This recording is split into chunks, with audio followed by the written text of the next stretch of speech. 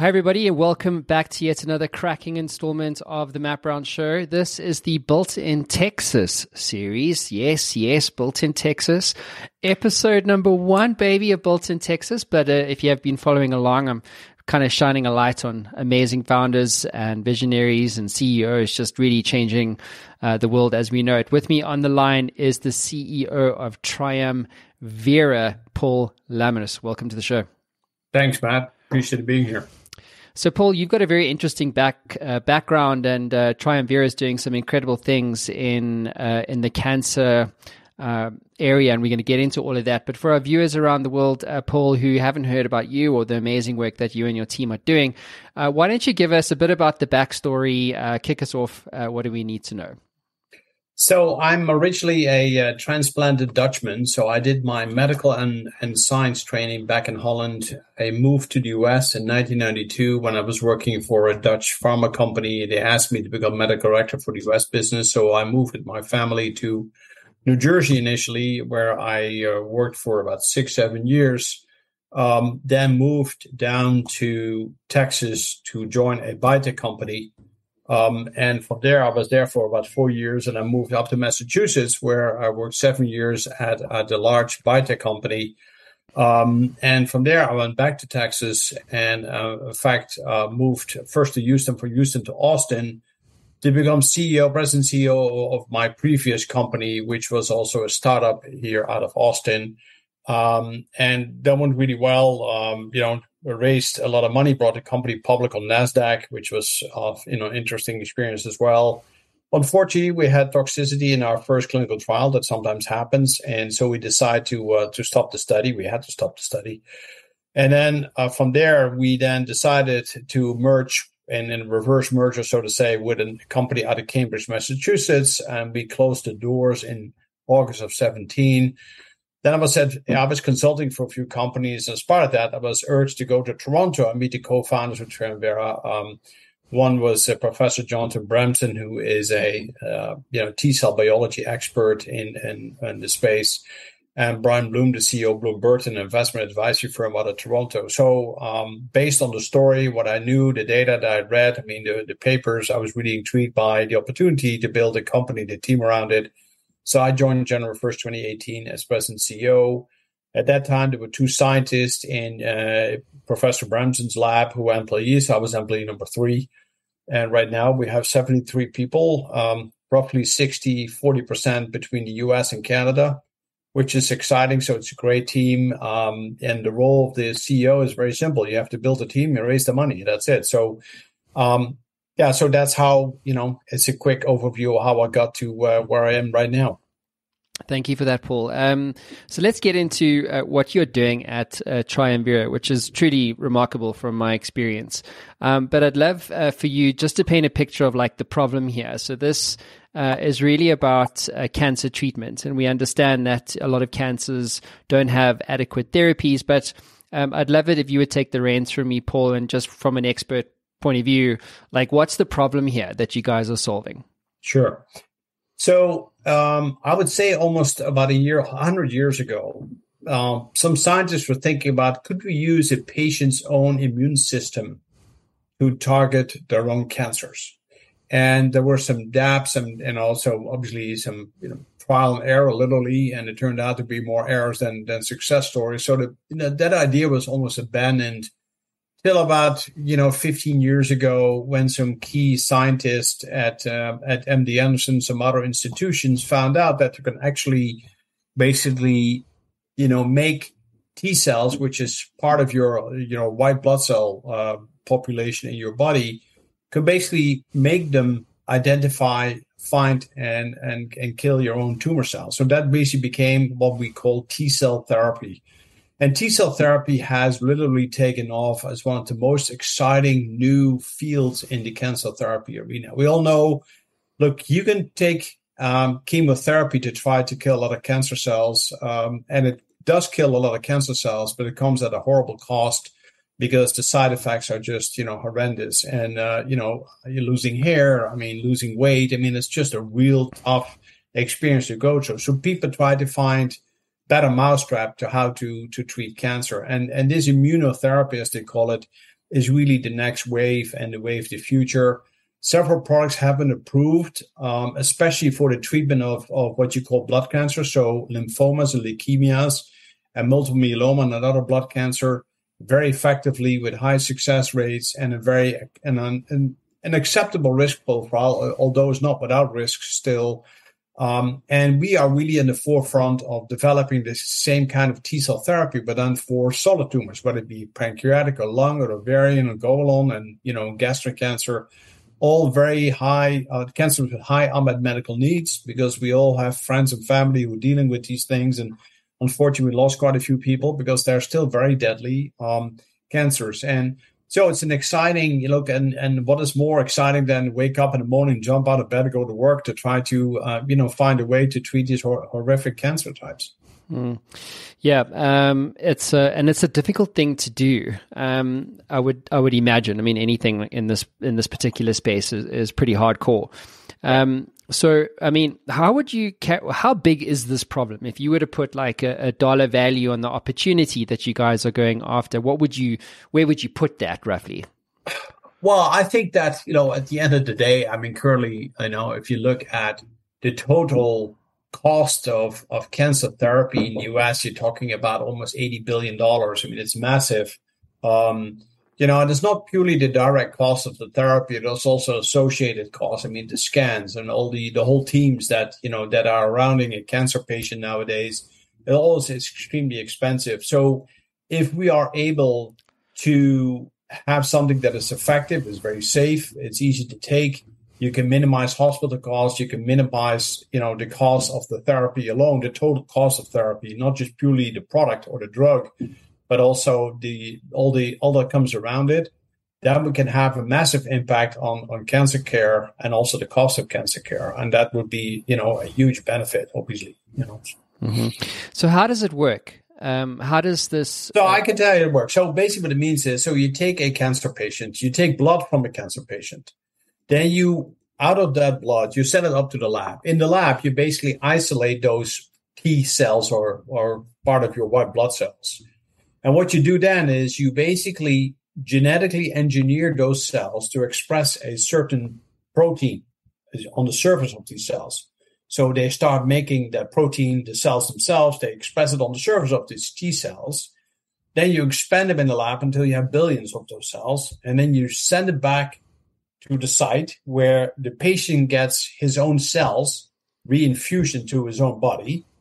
But now those cells identify and recognize and identify and kill their own cancer cells. This is the ultimate personalized medicine, if you want to put it like this. It's, now you're still looking at specific targets. So as an example, our key program is focused on HER2, which is a very well-known target, especially in breast cancer and gastric cancer. Herceptin was approved about 25 years ago as a cancer therapy targeting HER2 specifically on breast cancer. That was then expanded into gastric cancer. And that product Herceptin has been very successful. But now there are newer products on the market that do even a better job of targeting that HER2 target that we have identified. So, Paul, what would you say are some of the immediate challenges that you and your team need to overcome in order to secure this opportunity? Stay with us. We'll be right back.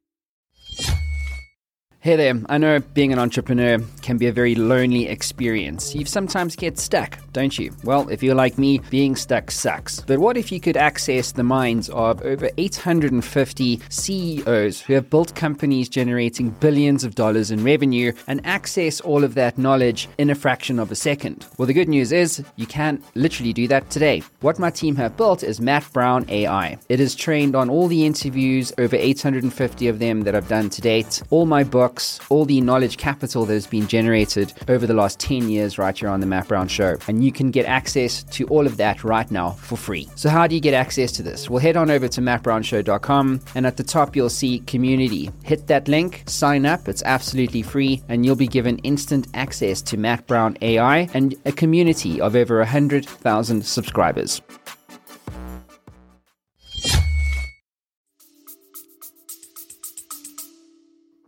Well, the key thing is you have to the biggest challenge is, look, product development or development in general takes a long time, right? I mean, we've been spoiled now a bit with the COVID-19 coronavirus crisis that we got these viruses made of these vaccines made about 4 months. Well, that's really exceptional. I mean, it normally takes about 14 years to develop a product. So it takes a lot of initially lab studies or in vitro, with cell cultures. Then you go into animals. You'd have to do a lot of animal studies before you finally, by the FDA, allows you to start your first clinical trial. Then you have to do several clinical trials to ultimately get to a large enough data set, robust data set that would allow the FDA to say, okay, now you have shown your product is safe and effective, and now we allow you to get onto the market with the product.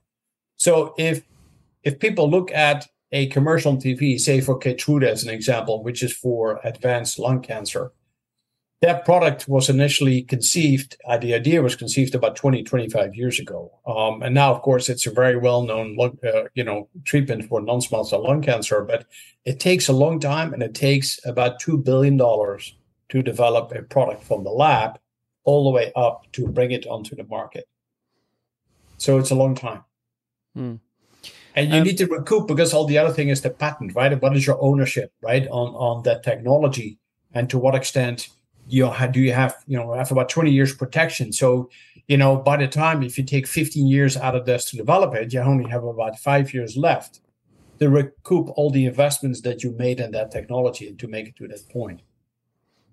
So, Paul, just quickly around the solution. So, what you were describing was like essentially how does cell therapy work? So, you take the blood, you extract the T lymphocyte, send to the lab, genetically re-engineer it, you multiply that into 2 billion cells, you ship that back to the clinic, and you reinfuse that back into the patient. Right. So that sounds like super innovative and amazing.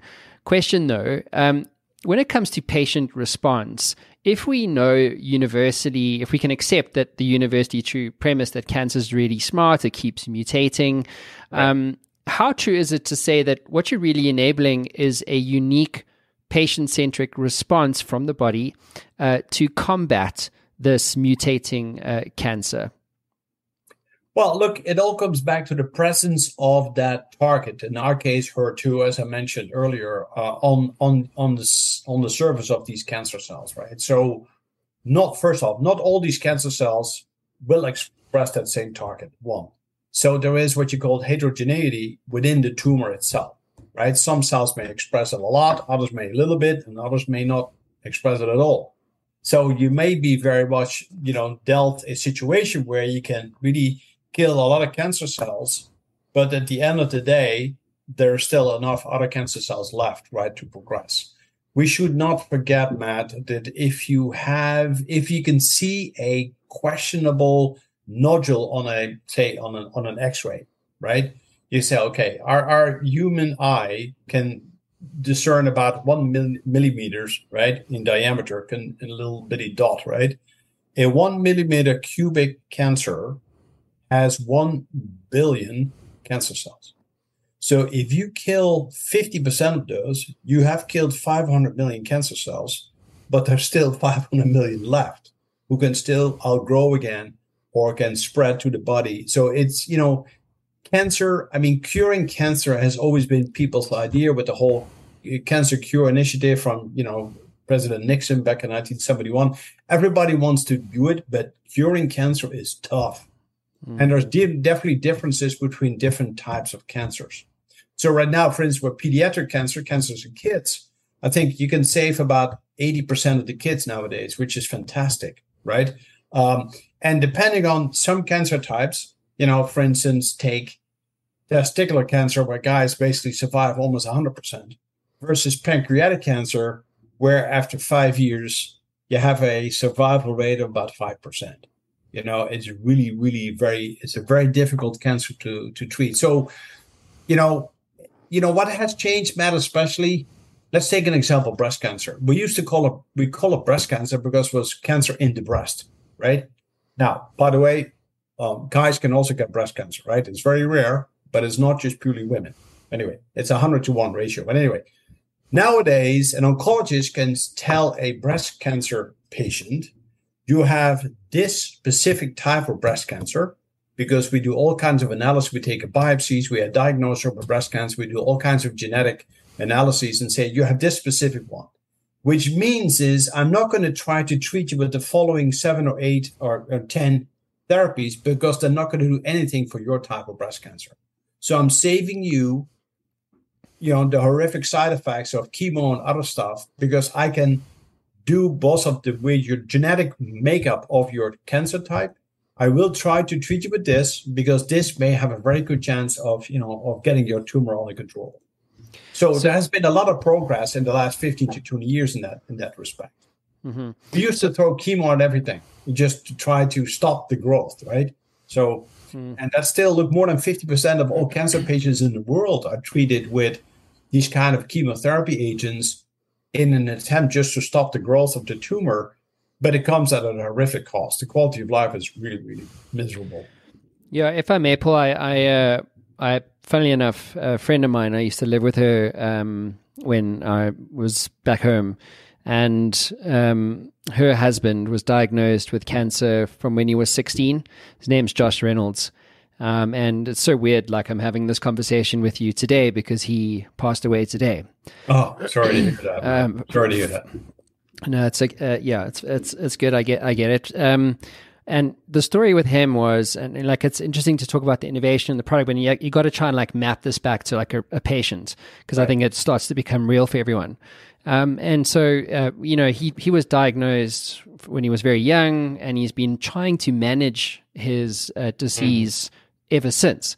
From having like the whole thing cut out to, losing like whole parts of his intestine to chemo, like he like really did it all. And unfortunately he succumbed. And I think about Josh now today specifically, and I think about the journey that he went on because there wasn't a viable alternative. You know what I mean? Like it was.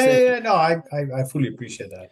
And so it's right. There is the need for constant innovation, constant advancement of the science and understanding of cancer and how to best to control it, to combat it. I mean, it's tough because George, no doubt, went to years of different types of therapies, right? And went to, had to, no doubt, undergo some, a lot of procedures, have to deal with the side effects, the poor quality of life, being tired and nauseated and, you name it, all the stuff that comes with some of these therapies. Because the hope is still there, to try, we're going to beat this disease, right? But that's actually where I was going to go, Paul, was like, what is the hope here? Because is this about giving, people who are suffering with cancer hope? Like this is actually something different to the, let's just say tried and tested. Everybody knows about it. We all know that there's side effects, lose your hair, and you're probably not going to make it, You know what I mean? Like if you don't. Yeah. So look, ultimately, I think where the direction that has been taken in cancer treatment and research over the last, say, 5 to 10 years is, can we make cancer into a chronic disease with a good quality of life? So you can control the outgrowth of the cancer, the spread of cancer, but still give patients a great quality of life, right? I mean, and look, it all depends on what stage are patients being diagnosed? One, right? So doing diagnostics tests, I mean, it's like simple. I mean, if you turn 50, you can have a colonoscopy done to see if you have a higher risk of colon cancer. Well, people say, well, it's an invasive procedure. Guys, I mean, it is just a colonoscopy. Okay, you have to empty out your bowel sitting on the toilet one night, but after that, you get a clean bill of health for 10 years, and you don't have to come back in 10 years for that. Colon cancer is the third biggest cancer type, in the world, right? It kills so many people. So if you can do preventative stuff, that would be awesome. It's the same with Gardasil for cervical cancer as an example. As another, if we can protect girls from getting that in the first place, why would you not do that? So I think that, and some cancers are notorious for being discovered late. Ovarian cancer, a perfect example. So it all depends on, people making sure that you go and see your doctors. And look, women go to the OBGYNs twice a year as the primary care physician. The average guy goes to a doctor once every 5 years, which I think is utterly ridiculous. And that's something that we need to change. That's an educational thing about, you can maintain longer health if you do your regular checkups. Agree. especially when you're over 40. Exactly. Yeah, no. So, Paul, when you took over back in 2018, there were 2 employees. You guys are now 70 employees. I'm curious to unpack with you, like, where are you guys in terms of clinical trials?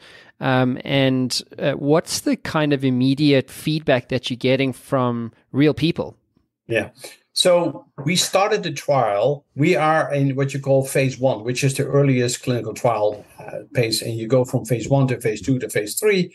And ultimately, phase 3 trials or a larger phase 2 trial can lead to an FDA approval. So we're in the early stages. We started the study last year. The biggest challenge in running cancer trials, and it's really important, Matt, is only 2 to 5% of all cancer patients take part in clinical trials. And unfortunately, that has to do with also, that patients don't get adequate information either from the current prescribing or treating physician about the opportunity to participate in clinical trials. Once they're in a clinical trial, then they know a bit the system and, perhaps their cancer might progress and they go online. There is a clinicaltrials.gov, which is a government-run website that shows all the cancer trials, and you can type in and you can do searches, and people then are really trying to find what next trial could I participate in, right? But unfortunately, only 2 to 5% takes part in clinical trials, which is a really, really low number given, the high incidence of cancer, which is really a pity. So that's an educational thing. I often feel that as a pharma and biotech industry, we need to do better as informing patients about the existence of clinical trials and how it's an educational thing. I mean, what is cancer? How can you get cancer? What kind of cancer do you have? If God forbid you're being diagnosed, how can you deal with this in the best way? So, and of course, you have a lot of cancer societies, from American to so many, subcategories of societies and foundations that provide a lot of very useful information. It started with WebMD type thing, and suddenly everybody knows what the kind of therapy they like to be treated with. But so I think education is really critical. What we hear are our oncologists in the study. We have right now 5 sites in the U.S., 4 U.S., 1 in Canada participating in the study. So from Boston to Houston to Toronto to Chicago, 1 in New Jersey. And these, what you call principal investigators, these oncologists, right, are extremely excited about the study because there's very few cell therapy studies yet in solid tumors. Like we're targeting, of course, HER2, which we're targeting breast, colon, gastric, gastroesophageal junction. There's pancreatic, lung. There's so many tumors that overexpress that HER2 target that we're talking about. So we're getting patients in. Now, also, the role of the FDA is very important this as well, right? So your phase 1 is really to show safety. Is it safe? So you do what you call dose escalation. So you start with a really low dose, and then you go up, up and higher until you have reached what you call the maximum tolerated dose, or what you call the recommended dose for phase 2 for the next step. So it's a long process. FDA wants you to be really slow when you go to this dose escalation step because they're concerned, God forbid, you don't want to have some serious toxicities in patients, right? It's different than in animals, right? We have treated and cured so many animals, it's ridiculous. But mice is something different in humans, right? So I think that they want you to be slow and steady and before you go up. And once you have that recommended phase 2 dose, you don't have some of these slow down restrictions, and suddenly you can, we're adding 5 more sites to the sites that I just mentioned, because we think we're going to have so many patients that are interested in oncology who want to refer us to take part of that clinical trial. Just while you were talking, Paul, I actually went to clinicaltrials.gov and I put in there search cancer. And then I put in there, we even went further, I went into like recruiting. There's 18,597 studies. Yeah, it's astonishing. Like now, today. Yes, it's correct. Amazing. It's unbelievable. I know. It's really amazing. It's not just great for patients who do have cancer and try to find a clinical trial, but also for general. Look, unfortunately, we all know family members or relatives that are facing this disease, or we have lost them to disease, like you mentioned, George, today. but it's a general education thing, right? Stuff can happen in life, including cancer can happen, right? So it's great to know what the resources are, where you can go and find information. So I think clinicaltrials.gov is superb because it lists you, if you have a specific cancer type, you can search for that. And then it gives you different studies. And if you click on the study, you can also see where the study is being run. Which sites are, which is one closest to you. And then you can also talk to your oncology about, hey, I really like to participate, in that study. And I'm assuming it's free. Yes. So, you're basically, most of the medical care is paid for by the by the company sponsoring the study. Yes. Mm-hmm. So question because you touched on it, preventative. How preventative can one be in this battle? Well, look, I think that it's very simple. I mean, if you want to avoid, the biggest chance of avoiding lung cancer by not smoking, that's a preventative action, right? You can do vaccination, like I said, or for girls getting cervical cancer, for boys getting penile cancer. I mean, these things you can avoid by giving, vaccines, right? So when the teenagers and, but also then stay with the course. For instance, one of these products, it's a 3-time injection, I think, the vaccine. So somebody goes one time, it doesn't go for 2 and 3. Well, then you missed out, right? I mean, and again, it's very difficult if you're a teenager, if you're 14 years old, to think about something that might happen to you when you're 44, right? I mean, that's not how teenagers' minds work. I mean, they're really focused on the here and now, right? I mean, and your friends and, your circle of friends and family. But it's important. It's also important the role the parents play in that, right? Because again, if you can avoid things, why not, right? As I said, regular health checkups. I mean, have your annual physical, whether you're, women go to OBGYN or physicians go to an internal medicine or a family doctor. I mean, I think it's really important that you build up some kind of a internal clock, but system that checks up and see if there's anything different. I mean, people know about high blood pressure. People know about, if my lipids levels are not good, I might have a chance of a heart attack. Well, the same thing. If certain things are off, you might be, prone or more, to develop a cancer type. And I think if you can avoid that, why not?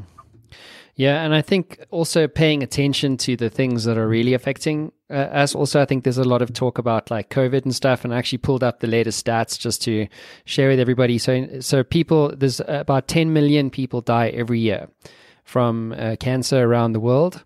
And then to date, over the last 2 years, COVID, 6.5 million deaths. Mm-hmm. And that puts this, this challenge really into perspective, doesn't it? Yeah, it does. It does. And I think that it's a perfect example. I mean, it's also related to age. It's related to nutrition. It's really critical as well. You have to try to find a well-balanced diet. We all know the things that are not good for you because it may make you gain weight, but also those same things not just gain weight, but also increase your risk of cancer, whether it's stomach cancer or colon cancer. So it is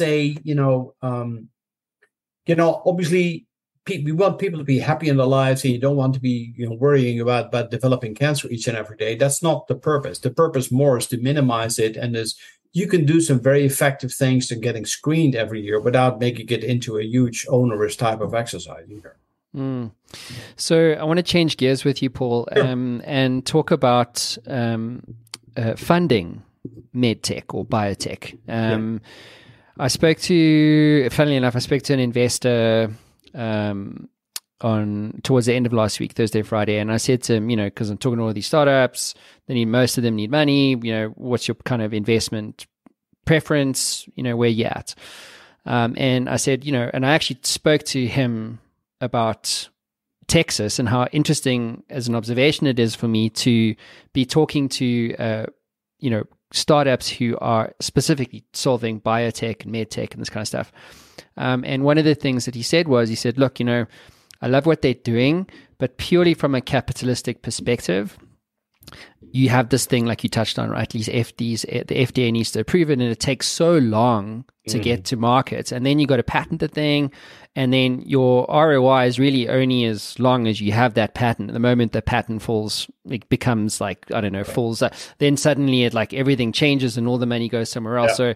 So he was saying like, because of that, because of the system that these startups live within, he chooses not to. That's just him. Yeah. So I'm curious to get your view. Like, how hard is it like to raise funding for a startup like yours? Well, it's difficult. I mean, so right now, as we speak, because of what's happening on a macroeconomic level with, the inflation, with the Ukraine-Russia conflict, what's happening in the UK. I mean, the economy is not in a great place. In my personal opinion, the world is not in a great place right now. But that's a separate discussion. But it does have an impact on financing also for biotech, not just for our industry, but no doubt for many other industries as well. So you have healthcare dedicated funds that really like the idea that we're trying to solve cancer, and they like to invest in that and help these companies, get founded and funded and help them along the way, because it's a very dollar intensive business, right? I mean, so, as a small biotech company like us, dealing with therapeutics, developing therapeutic products for cancer, you need hundreds and hundreds of millions of dollars over that timeline in order to bring a product to an FDA approval. It does. I mean, that's just the nature of the beast. Clinical trials are very expensive, as an example. So the initial work what you do in the lab and in animal models is expensive, but nothing compared to being in clinical trials. That's just very expensive. So what you do is basically you focus on venture capital funds that have an interest in being involved in life sciences and biotech in particular, and then in particular in therapeutics. As you said, your investor that you spoke with, I'm not surprised. There are investors that said, look, developing a therapeutic, it takes you about 7 or 8 years to get a product approved. And it takes so much money. So I have to wait so long to get a return on my investment, whether I invested earlier on or even in your Series A's and B's. And that's not what we want to do with our fund, right? Our fund has a shorter outlook. So a lot of people say, well, I can invest in Apple and Google and see more products approved in 8 years than I can have with one in biotech. I mean, but it's a different type of thing. I mean, look, Apple may come out with a new version of iPhone every year or every other year. It's difficult for us. It's just a different process. Because you need to realize, if you purely look at the funnel that we go to, if you take 10,000 chemical compounds manufactured in a lab, ultimately only 2 of those make it to the market.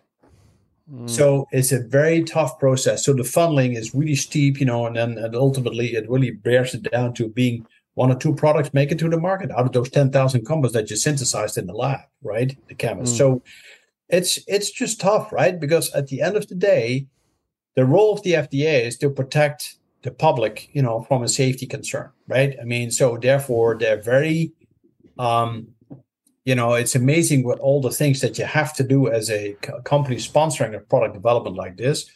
And so there are very difficult and tough regulatory, requirements, but they're understandable because the FDA's role is to protect the American public from undue, we all know in the past about some of the disastrous things that happened with certain products that were allowed to market and had to be pulled because of, life-threatening and even deaths associated with a certain product. So that's the role the FDA has, and the FDA takes that really, really serious, and they should. By the way, while you were chatting, I actually pulled up the stats about how much venture capital is going into the space, and turns out more capital than ever has gone into that space, despite it all, right? Because I think the number here is, this is on svb.com, record $86 billion in venture funding for healthcare companies in the last, in 2021. 2022, that number it's actually increasing, and then also the average funding raise is also, it's the highest it's ever been in history. Yeah, correct. So there's a lot of money going into the space. So having said that, Paul, and we've tabled a lot of context here, as a CEO, like, how do you decide, for a company such as yours, like how much to raise? to achieve an outcome. You know what I mean? Because like how do you resolve that? Well, so you look at the programs that you like to run, right, in the next, say, 3 or 4 years, and how much is that going to take? So you develop with your finance team a budget based on the team that you have and the costs associated with these various programs. Let's take an example. If you say, look, in the next 4 years, I want to bring 4 products into the clinic, right, into clinical trials, and it's going to cost me $100 million to do that. Then say, okay, can we find a group of investors, a syndicate that's willing to put that money up, knowing that in terms of, the value of the company increases substantially over that 4 years time frame, because now you're suddenly bringing 4 products into the clinic, which is a huge value gainer, so to say, a value inflection for the company. And thus also thinking about a potential exit for VCs, whether that's going public, whether that's being acquired by a big pharma company, because at the end of the day, biotech, we're the supplier of the pipeline for a lot of the big pharmas, right? So if that is a perfect exit, and then a VC can think, okay, look, if that happens, if the value goes up and a company buys the company, for a big amount of money, I can get a 10 times return on my investment. Mm. But the way it is now, if you think about it, if a VC would invest in 10 different companies, I think out of those 10, 3 might make it into a nice exit, whether an IPO or an M&A. 7 fall by the wayside. They still make money on those 3 compared to losing the investment on the 7, right? Mm. So that's the reason why, and as you said, what's happened in the last few years, that the big VC funds make fewer investment, but they make bigger investment per company because they realize how dollar intensive it has become. Mm. And how caught up should a founder be on valuation in the current market? Well, it's tough, right? I mean, I think that, obviously we're trying to raise a Series B right now. So we're coming out of our Series A with a post-money value. Mm-hmm. And then obviously everybody hopes always that you have a nice step up before as a pre-money to your Series B. But given the current difficult financing environment, and VCs are far more pushing back on valuation. So, you might be in a situation where you get only a small step up, or potentially even, a down round, because people push you down because they say, well, this is the way it is, and I'm willing to put the money in, but only at this value, and, take it or leave it type thing. Exactly. So very quickly, your team, you've got an amazing team. How did you attract them? Well, that's a good point. So look, obviously when I started, as I said, there were 2 employees. One was a scientist, the other one was a process development scientist. They're great people. They're still in the company. So I told the original board that hired me to come in January 2018. I said, I told them, I said, look, I want to hire the best people I can find in cell therapy. I don't care where people live. But, I need to hit the ground running because it's a very hot area and I don't want to miss out on this window to try to raise money and find great people. So that's what I did. So we start adding more scientists in Hamilton, Ontario. And we moved the 2 scientists out of Johnson's academic lab into a separate, standalone, beautiful building that just opened up. We were lucky at that. And then we keep growing there. So now we have like 34 people there or so. And then in the US, I hired people I identified, great people that have a lot of experience doing this kind of product development that we're doing. And so I have people now from San Diego to Boston, from Seattle to Florida, and it's working well. So we started to do social distancing, Matt, before it became an issue because of the pandemic. We're already doing it, and it works because everybody knows what needs to get done. Everybody can work effectively also from home, sitting behind a computer, right? I mean, last year, because of the pandemic, people raised $200 million in IPO while sitting behind their computer at home instead of doing the road shows and trying to go crazy around the country and meeting with people. And, I've done that myself once, and that's a crazy thing. But now it's people are more and more relaxed. We're now back into the idea that we have a corporate headquarters in Austin. We have about 11 people in Austin, 12. So now we're back in the office on Tuesdays and Thursdays, and the other days people can work from home. It does help. Look, I think it's fun to be together with team members. I mean, it gives a bit of a spirit of, doing things together. So that I like that personally. Other people are fine just being remote. I understand that too. And now it's more you need to be flexible to attract the talent, right? And I think it's not about hiring people; it's hiring talent, right? Really, people that can make an impact on your growth and success in the coming years. Just to stay with this, I had David Shonthal on the show. He's a former VC. He's now director of entrepreneurship at Kellogg University. Basically, teaches kids about how to build and scale businesses. And this whole thing about distributed workforces and how do you scale culture when everyone's sitting at home, and he shared an interesting story. He's like one of three brothers, and they're all like doctorates or PhD people, talents. And his brother actually studied how religion was scaled. And because, like, if you want a reference, how the hell did you scale culture of Christianity, for instance, or Judaism? And one of the key things is actually a ritual. So you go to church on a Sunday. So it's a ritual, and over time, many thousands of years, that's how you scale culture in a distributed way. And it was really interesting for me because, like, people, like a lot of CEOs and startup founders, are thinking about this, like, how do I scale culture and talent, and like, there's more jobs than there are people, and this is tough for me, and how do I attract and blah blah blah. And so I'm curious, how, from your perspective, like, how do you see? Because obviously you're going to become like a really big company at some point, and many people, many locations. So how do you see, you as Paul Amhurst, the CEO, like scaling culture, like to solve this problem that you guys are on a mission to solve? Well, it's a great challenge, Matt. I can tell you that. Look, what I've noticed over the years is that, and I tell people when I interview them, right, for a job, mostly they meet with, of course, they are direct managers and other people in the team. And then oftentimes I'm the last one just to feel if I think the person would fit with the current culture that we have, right? So, and I said, look, I'm the CEO, but I'm Paul. I'm a member of the team. I'm a big believer in teamwork. I think that is so critical because the sum is truly more than, the individual parts together. And also I said, look, if there's something that I absolutely hate is micromanagement. I hate being micromanaged myself. It happened to me, and I hate micromanaging other people. Because I can ask you, Matt, to do something, but I'm not going to call you 3 times a day, Matt, have you done this? Have you done this? Have you done this? Because it drives you nuts. It drives me crazy, right? And it is so counterproductive. So I hire people based on what they bring into the organization, based on their skills. And then I trust them. I give them to say, okay, I want you to do this, right? And you're responsible for this. The only thing, and people love it because people are allowed to work independently with their teams to get things done.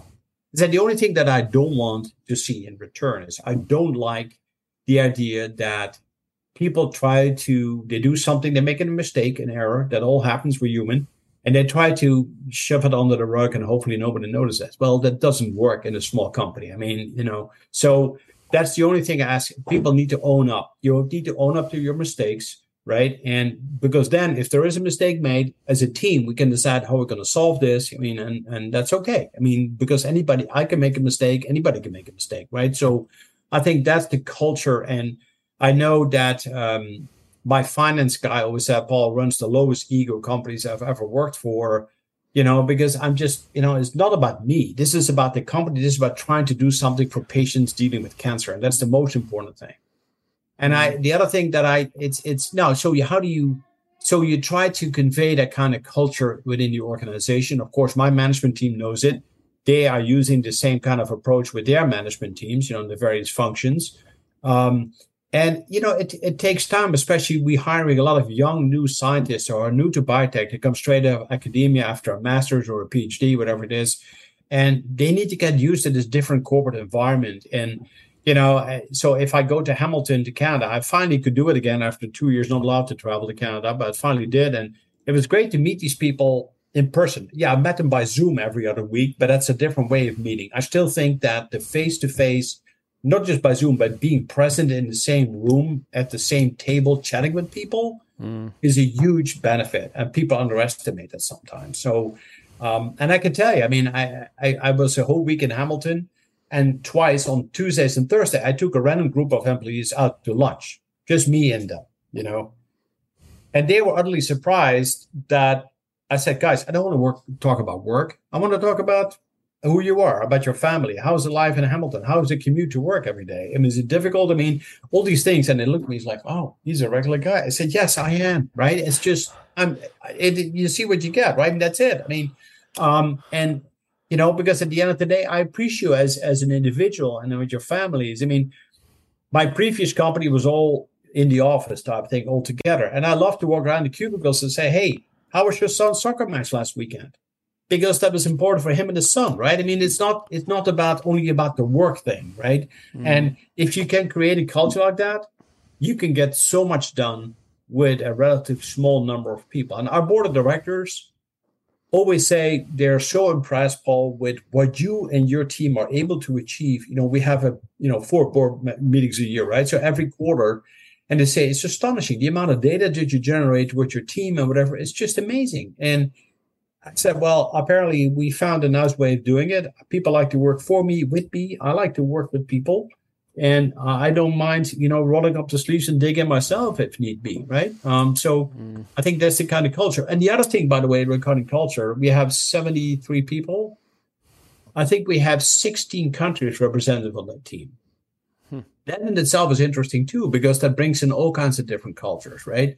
And look, growing up as a Dutchman, we get a lot of foreign languages in school. Why? Because all the countries around us, speak a different language, right? So I think that's how the Dutch became great traders, because we learned our languages, so to say. And the same thing, I want to learn from somebody who comes out of Ethiopia, as an example, right? I mean, they bring other things to the table, but it's recipes, as an example, simple recipes. I mean, it starts simple, but I think the whole concept of how you look at the world, at people, at the community, every country, I think, has its own culture of dealing with this. And I think you can learn a lot from it. Yeah. And the American dream is built on this idea, isn't it? Of like having people from different backgrounds and yeah. So 3 things, and then we'll wrap up, Paul. So 1, you're in Austin. Austin, lots of buzz around Austin, as my wife always corrects me. But lots of investment going there. Elon's there. Tesla's there. Joe Rogan's there. Tim Ferriss is there. It seems like the whole world is now moving to Austin, and it's the new Silicon Valley. Would you say that that's true, number 1? And number 2, what role have you found that Austin as a ecosystem has contributed to your ability to scale? So first off, it is true. I think that the world of high tech has exploded here. Of course, Dell started, Dell Computers here. He was in University of Texas in his dorm room. We started Dell, and of course that grew into a big thing. Also, the University of Texas has the great computer science program as well, right? So it helps also with creating and local talent. The other thing is, having no state income tax is a big plus. So tax incentives for companies has been huge. For employees, is nice because, as they call it now, Silicon Hills instead of Silicon Valley here in Austin. The Hill Country is fun. It's exciting. I mean, there's like massive number of wineries. There is barbecue pits everywhere. I mean, there's live music, capital of the world. It attracts young people who want to be here, right? And also a lot of people move from California here because they say California is just too expensive to live. I like Austin has the same kind of vibe as San Francisco, as an example. It is vibrant. I mean, every weekend there is a marathon or a triathlon or whatever, going on. It's just a young, vibrant city. And it's just, the funny thing is, they have this great quote, about Texas, that you want to be here and, and basically stay cool type thing, and now people say, come to Texas, and then it says a little sign underneath that says, please don't stay, because the growth has been, exponential. I mean, it's just been ridiculous, but it is an environment that, of course, it's a lot of people are concerned about the political direction of Texas, being a red state, although it's turning more purple as it is. But as they always say, Austin is a blueberry in a big bowl of tomato soup. It is extremely democratic, a liberal city, and it's just fun. It's just a fun city. So just I brought up the University of Texas's website. So since 2008, the university alone has 786 US and international patents. And total research is $650 million. Like, that's a big deal, dude. Yes, right. It's a really big deal. Yeah. So also for us on the science side, they have a great molecular science program. So they're turning out really nice, from BS to MS to PhDs who want to stay local, because all these 20-year-olds, they don't want to leave Austin after they graduate. They like to stay because it's such a cool, hip city, and that's also good for the local environment, of course, to grow it. Our R&D labs are in Hamilton, Ontario. That's a different thing. But I know in my previous company, we hired people locally, and they were awesome, great talent. And that's how you build an ecosystem, is based trying to keep that talent here. Mm-hmm. We'll see how long that lasts. Make it Denver. Come on, bring your skills here, people. So 2 questions, Paul, and then we'll wrap up. Sure. What's your vision here? Like, what is the, end state contribution you hope to make as a team? So I hope as a team that we can bring several of these cell therapy companies actually to approval and onto the market that addresses high unmet needs in key cancer types, whether it's bringing breast or gastric or lung cancer, pancreatic cancer. That would be absolutely fantastic. I mean, and look, people ask me, Paul, do you want to grow the company and start marketing the products yourself? I said, look, I don't mind doing that.